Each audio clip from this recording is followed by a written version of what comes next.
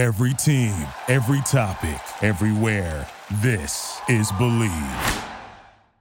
BAM means yes, another episode of Unfiltered coming your way. You, as always, could jump on board the Unfiltered revolution by getting on board on Twitter at Casey Stern. Jump in the bio, get on the YouTube channel where most of you are, Apple, Spotify, and everywhere you get your podcasts. Now 194 into this, 195 episodes deep. Interviews, conversations, rants, lists, and much, much more. The Texas Rangers have been much, much more than many might have thought, considering what the Astros have been for so long, and they'll get together this weekend. Texas coming in now halfway through the season at 49-32, 5 games up in the division, 4 all-star starters, and 4 all-stars so far, ... as that continues. And I'm so happy to have on board a guy who's been covering the Rangers for as long as anybody I know for sure for the Dallas Morning News, and that's my guy, Evan Grant. And Evan, I want to start here because you've covered this team for a long time, and you saw them at the height of the height, right? When this is a football town, we can't get baseball to be at that height level, and then they're in the back-to-back World Series, and then in the lowest of the low. How good can we admit does it feel to be covering a team that has that relevance and matters again? How much fun are you having watching this team? Listen, it's just, for me, Casey, the job is always fun. It is more fun when you're talking to guys about things that they enjoy talking about. But from the perspective of, I think everybody who does this loves baseball, and to see crisp baseball played, to see, night in and night out, good starting pitching and good defense and execution. And then when you factor in, that games are just quicker now, and that there is a pace. And so you are kind of hanging on every pitch. It's just been enjoyable. I think it's been enjoyable for me. I think it's been enjoyable for fans here. Certainly, Bruce Bochy brings a level of connection, I think, with people, just in this kind of, he's an old soul, but he's got a new way of approaching things on a lot of stuff. I think Mike Maddox summed him up so perfectly in a story in The Athletic. He described Bruce Bochy this way: walk slow, talk slow, think fast. And that's Bochy to a T. Amazing. He's self-deprecating. He's not afraid for you to answer him, ask anything. And I think that's set a purpose and team, and really for this fan base to kind of believe. Yeah, he's the best. I want to dig into Boch and talk about this team and get into what's happened in the first half, and of course this big series. As always, we are here presented by our good friends at Bet Online. They're your number one source for all your betting needs, latest odds, lines, matchup reports, baseball, boxing, golf, and more. They continue to be the fastest and easiest way to get your wagers, live betting, casino, and card games available right from your phone. Get to the website of your mobile device now. Sign up and get in on the action. Use the promo code BELIEVE. It's BLEAV for your 50% welcome bonus on your first deposit. It's Bet Online where the game starts. And I want to start with Bruce Bochy because I want to get into the All-Stars and a lot of different things in the unfortunate situation with Jake, with DeGrom, and a lot here. But let's start with Boch. Covering this sport for a long time, you knew from afar, quote unquote, and being there for many of those, All-Stars and World Series and kind of being around him, you knew what he was about, Evan. And I'm sure heard from plenty of people who cover him, maybe some of those idiosyncrasies and things that make him special that you don't see. But what, if anything, has surprised you even knowing how great he was, about how great he's been for this team? I honestly, I don't want to say anything has surprised me. I just am very cognizant of the fact that this guy has, for me, the kind of old school cadence of running a clubhouse, joking with guys, not afraid to poke a little bit of fun at himself, doesn't take himself too seriously, 95% of the time, but when the game is on the line, he is thinking ahead. He is constantly thinking ahead. And Phil Nevin told me over the winter when I tried to do a profile on Boch, Phil Nevin told me that the thing that most impressed him about Bruce Bochy when he played for him was that every day he had a way of touching just about everybody on the team in some way, that whether it was like, not even, hey, you're hitting fourth today or you're doing this today. It was some joke that they'd shared in the past, some incident they shared in the past, some personal thing that they had in the past, just something that you knew this is a manager, not a baseball manager, but a manager of people who was invested in you doing well. And I think sometimes we overlook that, and that is what Bruce Bochy does so well. He invests in people, and they pay returns on that. Yeah, and it's interesting you mentioned that because a manager to me and covering the sport the last 2 decades has always been about you managing people in X's and O's, right? And some are higher on one pedestal than on another. But Boch has always been so great at both. And he, as you describe it, I think about look at the success they've had, Terry Francona and Dusty Baker and guys who have just have that's every clubhouse they've been in. You hear exactly the things you just depicted. How much have you watched? Because we saw a respect level, and I'll go back to when Wash was there, right? We saw a respect level that was built with him and with that group and that relationship that was different. But there's a little bit of a different respect that comes with Boch day one because every player in the league knows what he's accomplished. Did you see that stage set in spring training, Evan, even before he really built those relationships, that there was just a different level of, oh, wait, we're getting real now that Bruce Bochy's coming in here? Well, one guy who I think has really come into his own this year is Jonah Heim, and rightfully so. He's been awarded by being named the All-Star Game catcher.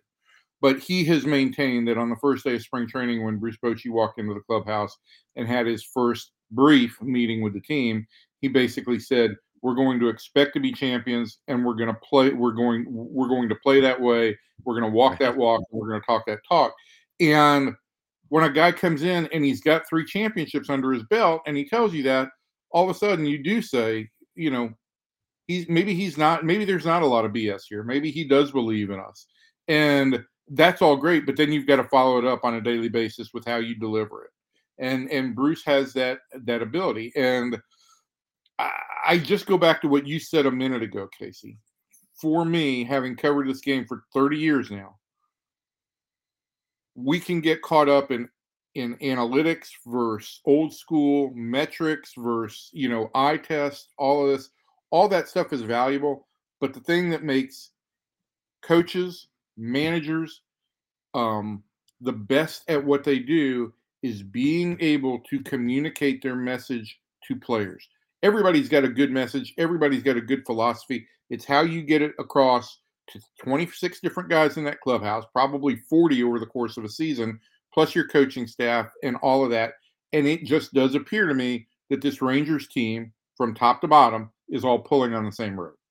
I remember being down on the field, and I'm going to get the score wrong. Was it 16-5 is what my mind says against the Tigers in that last game where they drubbed them to get to the World Series? And I think it was that. It was it depends on how many runs Nelly Cruz drove in. I remember it being 1,000. I don't remember if it was that many. It seemed that way. We had a good series that series. The next one, not so great, but yeah. No, not as good. But the point being, I remember being there and experiencing that environment and feeling like I wish I was from that area because I wanted to feel the pride that I was witnessing, from that relationship. I know it's half a season. I understand, new stadium recently, Bruce Bochy's in, you get players. There's a lot of reasons for excitement, but to see 4 All-Stars and to see the votes come through and all of that, what does that say not only about the play of those 4 guys, right? Everybody except for first base, Yanni Diaz, will be represented by the Rangers as an all-star starter in the AL. What does it say about that relationship that this specific group now is building with this fan base? Yeah, I mean, listen, I think the Rangers have been, you look at this all-star group, and it's clear that building this team has been a process, okay? Heim came in the Elvis Andrus trade and was basically kind of the second player in that deal. Josh Young was a draft pick in 2019. Adolis Garcia, who may still make this team as a reserve and probably deserves to make it, basically was a waiver claim from St. Louis in 2019. So they have been building. They hadn't had the results.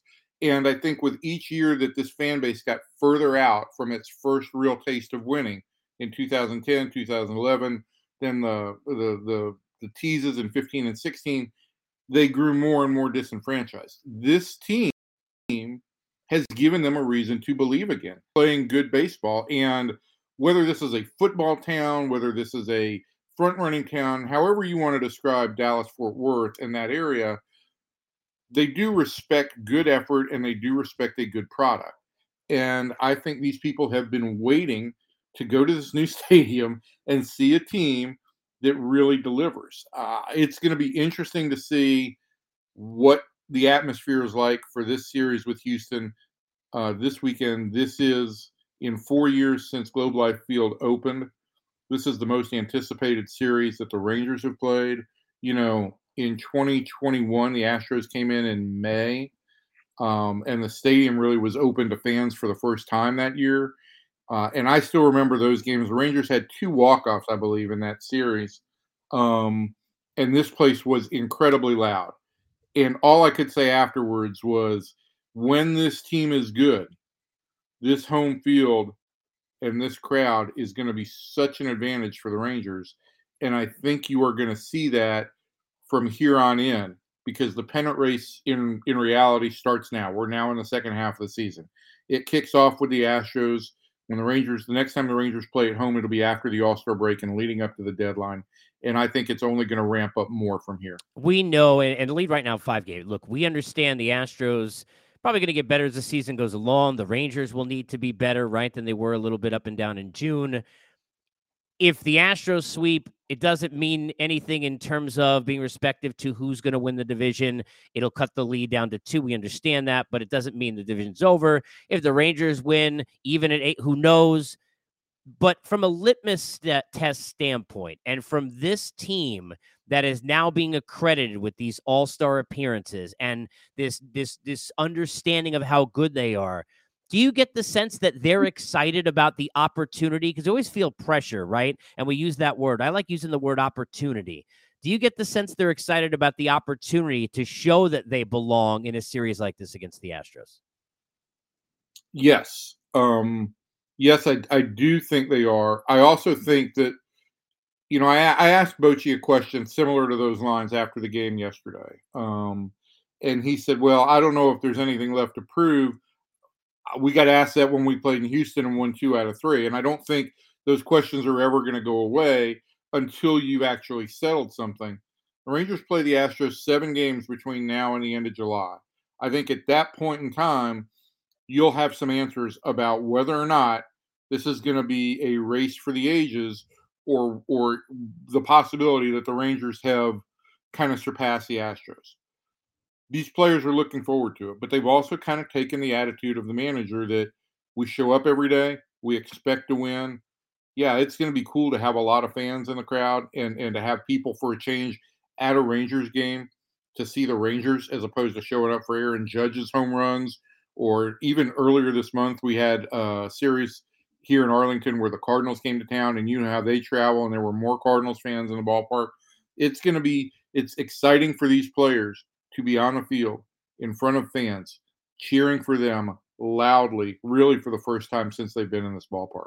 I know how well the pitching, because we talk about the lineup and we all understand it, but I want to get into the starting pitching and the job. Even, Dane Dunning in his last start, the job collectively everybody's done, without the DeGrom factor. But I have to go to DeGrom first, because I say this and mean it. I had the pleasure of getting a chance to cover him and seeing the competitor that he is, and a guy who is kind of not understood because, he's not look, I remember watching, and I'll just use a name that came to mind and I smile, Al Leiter, who, like, you could see when he was on the mound, every emotion he was possibly having, right, at all times.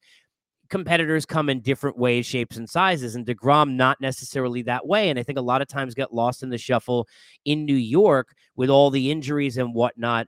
Just how frustrating that must have been for him and how hard he had fought to stay on the field.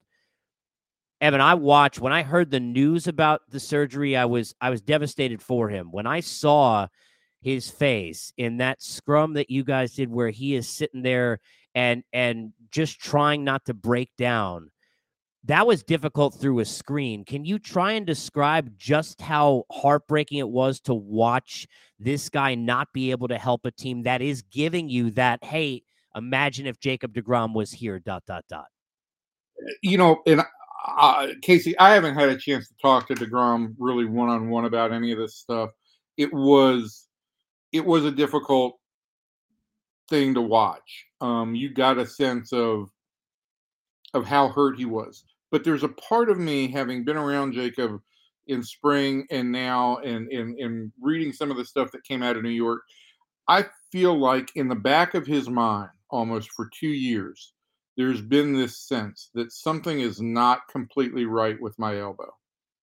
And I almost feel like at this point now, he's got a sense of relief. And those tears and that emotion at that point in time may have finally been, you know what?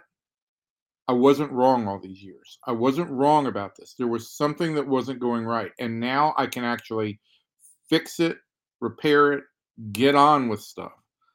He knows it's going to be a long rehab. He's been through this before. That's frustrating. And it's going to be a long time since he's been on the mound with any regularity. And you factor in the fact that that weekend, his third child was born. And, the first couple of days that he basically had a newborn, it was hard for him to even hold the baby in his arms. His wife had to pick him up and hand it to him. So a lot of stuff was involved there. And certainly I think Jacob signed a $185 million contract, wanted to come here, put the chapter on being hurt behind him, and start anew here in Texas. And instead, it's going to follow him for another year. I do think that this guy is a guy who's going to come back. I think his arm is going to still be fresh. And I think that once he has finally gotten over the hurdle of saying, there was something wrong there, I told you, will he return to Cy Young form? I don't know. But I do think the Rangers are going to get some legitimate big-time performance out of him, whether it's 2 years, whether it's a year, don't know. But I am convinced that this guy is going to come back and be strong one more time. Nationally, the offense is getting a lot of attention and should. We understand that. And obviously shown by, not to say they don't play defense as well, but shown by the all-star numbers we just spoke of. But what I don't think is getting talked about enough is just how much this staff has come together. I mentioned the Dunning performance the other day was an 8+ shutout innings, and he's been great since he stepped into the rotation. The job that Gray has done, that Evaldi has done, that this whole group has done. How much has that been maybe the biggest surprise? I know you knew that these offensive players were going to be good, and maybe they're a little bit higher earlier than we thought for certainly a kid like a Young who's a Rookie of the Year candidate. But give me a sense of this pitching. Did you get a sense that this was a team that beyond DeGrom could pitch from a starting pitching standpoint the way it has all year? Listen, you can't add Jacob DeGrom and then take him out of the mix and not say, okay, are you gonna be okay? But I do think that Chris Young did a really strong job of investing in starting pitching over the winter. They tried to handle all the questions about both numbers and depth. I do think that the surprises for me are just how well they have meshed. And you take the personality of Nathan Eovaldi, who is, by all accounts and by every example I've seen, a world-class teammate and the kind of leader in a and I don't use that word lightly, but the kind of leader for a pitching staff that comes along very, very rarely. You add Mike Maddox, who works so well with experienced starting rotations, and who, if you put some trust in him as a pitcher, you know he's going to have your back. You add the fact that you've got professionals like Gray and Heaney here who are hungry to win, and you add a young guy like Dunning who had hip surgery at the end of last year, really kind of, I think, really kind of meshed with those other guys. And all of a sudden, you've got, well, it's been a top 5 rotation in all of baseball. I just think the way Maddox works with these guys is a better fit than even the Rangers could have expected. I think the way Eovaldi and Maddox work in particular and the influence it has on the rest of the rotation has just been off the charts. And that's the thing. Sometimes you put personalities together, you think the physical elements are going to work, but I think the Rangers have seen a significant jump up because of how well the personalities all work together. I got two more for you. One baseball and one fun one on the way out as we're chatting here with Evan Grant. So let me. This is more something that happened with the Rangers play than about the season. But every time you keep mentioning, and he's had such a great year, Jonah Heim's name. To be honest, for me, until I get over it and get enough therapy, and it's going to be synonymous with the worst call I've ever seen replay make. I've never looked. Bruce Bochy's not alone, and he's way closer to it. Certainly more important than I am with it. But I'm covering the game a while. I've never seen anything like that before. And I watched the play the next day, and I don't even know how many times to try and figure out in my own mind, if I'm in the replay set, what am I looking at? That, playing devil's advocate, taking out of what I think. What could they see? And I'm no closer to understanding what happened. You've been around, covered all sorts of different things. Have you ever seen anything handled worse than that call was from replay on that play against the White Sox? Well, I mean, look, I covered the Eric Gregg Levon Hernandez strike zone, so there have been some performances that I've seen that, but that didn't from go up to umpires. replay. That was an umpire in the field, right? I mean, That's true. That was just Eric Gregg's strike zone that day, which just grew wider by the moment. But to understand where MLB is coming from on this, you basically have to go to my analogy that I have used is take the NFL rule of a player going out of bounds, okay. Unimpeded. He then becomes nullified from the play, and if he comes back inbounds and is involved in the play, it's a penalty. MLB's stance appears to be now that if you start your setup with a foot on the plate, that is illegal. Now, the wording to clubs suggests that puts a catcher in jeopardy for a violation. But the wording at this point in time does not explicitly say it will be called a violation. That's what MLB needs to clear up. We don't have to agree that where Jonah Heim's foot had any impact on the play, and it takes out the spirit of the rule. But if you want to say you cannot set up with your foot on the plate, that's fine, but make that explicitly clear. And that, I think, is where we got in the woods on this call, and it's the part that I think still needs to be sorted out. I also think MLB needs to sit down and decide, do you want to have what amounts to penalties like the NFL has, or are you trying to make and create a safer atmosphere for both your catchers and your runners? Because there was no way that Elvis Andrus was impeded from home plate by anything other than a bat that should have been picked up by an umpire.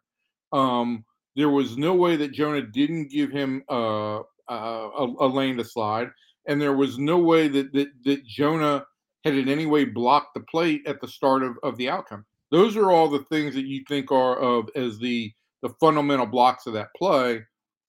What it came down to from everything that I got out of the New York folks was Jonah set up illegally. Everything thereafter became illegal. The fact that it's Elvis Andrus coming around third, that it's Boch as the manager when the Posey thing. I mean, like all the what a weird play. I want to close with this because I saw in your Twitter bio it says send me barbecue. So I've got to ask you because I'm not I am not a griller. I'm an eater, right? But in your travels, give me what's the spot, because I've had tons of barbecue in Kansas City. I have tons and everybody has like their own place, and they says that's the place. To you, if I was going to send Evan Grant barbecue from any place in America, where am I sending it from? Well, you could send it to me from Franklin and Austin because I refuse to wait 3 hours in line for anything. So I've not yet had the apparently the greatest barbecue in the state of Texas. Listen, what I tell people when they come to Dallas is one place that you have to go to experience something really unique is Heim Barbecue, and there's one right outside of Love Field in Dallas, so you can get off the airplane and go, or you can go to the one in Fort Worth. But they have the single best bite of barbecue that I have ever had, and that is these bacon burn-ends, which are basically I love burn-ends. I love burn-ends. In a burn-end kind of style. They're chewy, they're sweet, they've got a little bit of bark on the outside. The problem with this that I have told people is, here's the deal. Their brisket is probably pretty good. Their ribs are good. Everything there is good. But this stands so far out in terms of a taste for me that like everything else kind of falls in second place. So if you go there, just be prepared. It's the Otani of barbecue at that specific place. I will say this. The Rangers this year did add a local barbecue joint at Globe Life Field. Hurtado Barbecue, which is straight down the just a mile or two away from the ballpark. They're doing their own barbecue in-house. They've got birria tacos with chopped brisket. They've got a giant $45 pound and a half beef rib. They've got. How brisket. Are you eating that sitting there watching a game though? Come on, man. I mean, it is ridiculous, but I think if you've got 3 or 4 people and you're all about the Insta, come on, man, really? Yeah, I would just say this. It's my good buddy Dave O'Brien from Atlanta. I love Dave. Yep. When he came in town, he ate there and he said, "Yeah, this is the best This is the best ballpark concession I think I've ever had." No way. So my hats off to the Rangers, because you cannot have a stadium in Dallas-Fort Worth and not have a great barbecue spot in the stadium. So they finally got that right. Evan, I'm so thankful, man. It's so good to see you, and I'm so appreciative of your time. Thank you for hopping on. All right, Casey, take care, man. I appreciate this. As always, Unfiltered is presented by our good friends at Bet Online. We'll see you next time. Thank you for listening to Believe. You can show support to your host by subscribing to the show and giving us a 5-star rating on your preferred platform. Check us out at Believe.com and search for BLEAV on YouTube.